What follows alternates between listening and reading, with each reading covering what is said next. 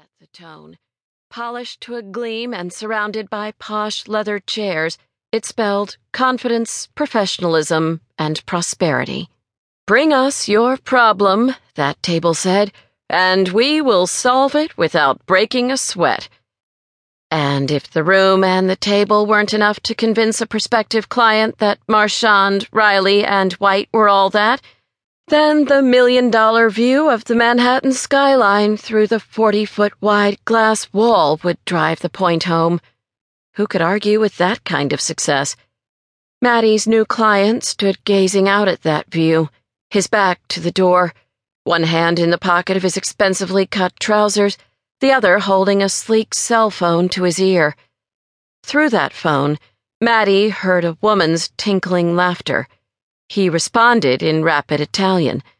Not that Maddie understood a word of it. Her Italian began and ended with ordering risotto in Little Italy. But she'd had a short fling with a gorgeous Italian waiter, and she recognized the rhythm of the language. It was the sound of sweaty sex.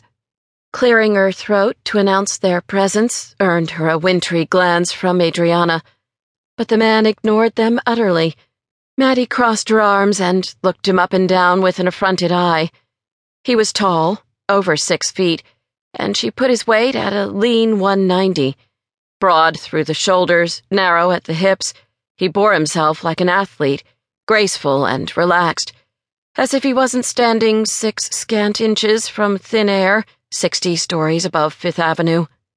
Though he claimed to know her, she couldn't place him by the sliver of his face reflected in the glass, or by the sleek black hair curling over his collar, too long for Wall Street, not long enough for the Italian soccer team. Everything about him, his clothes, his bearing, his flagrant arrogance, screamed rich, confident, and entitled. He must be mistaken about her, she decided, because she honestly didn't know anyone like him. And given his casual assumption that his time was more important than theirs, she didn't want to. She held it together for as long as she could, tapping her foot, biting her tongue, but as the grandfather clock in the corner ticked into the 5th long minute of silent subservience, her patience ran out. She uncrossed her arms and reached for the doorknob. "I don't have time for this shit." Adriana's hand shot out and clamped her arm. "Suck it up, Madeline," she gritted through her teeth. "Why should I? Why should you?" Under normal circumstances, Adriana had 0 tolerance for disrespect, so why was she putting up with this guy's bullshit? Flinging a resentful look at the mystery man, Maddie didn't bother to lower her voice. "This guy doesn't know me, because seriously, if he did, he'd know I wouldn't stand here burning daylight while he talks dirty to his girlfriend." "Oh, yes, you will," Adriana hissed. She released Maddie's arm but caught her eyes.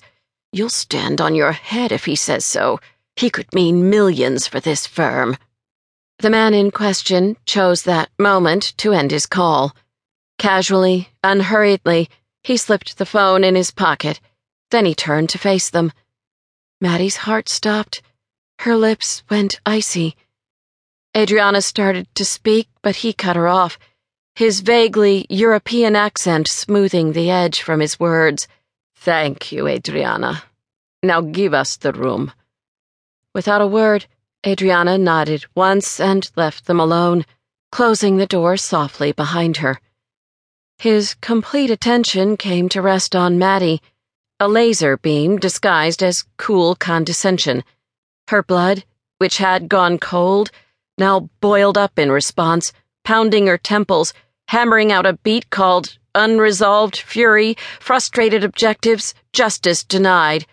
"You son of a bitch," she snarled. "How dare you claim an acquaintance with me?"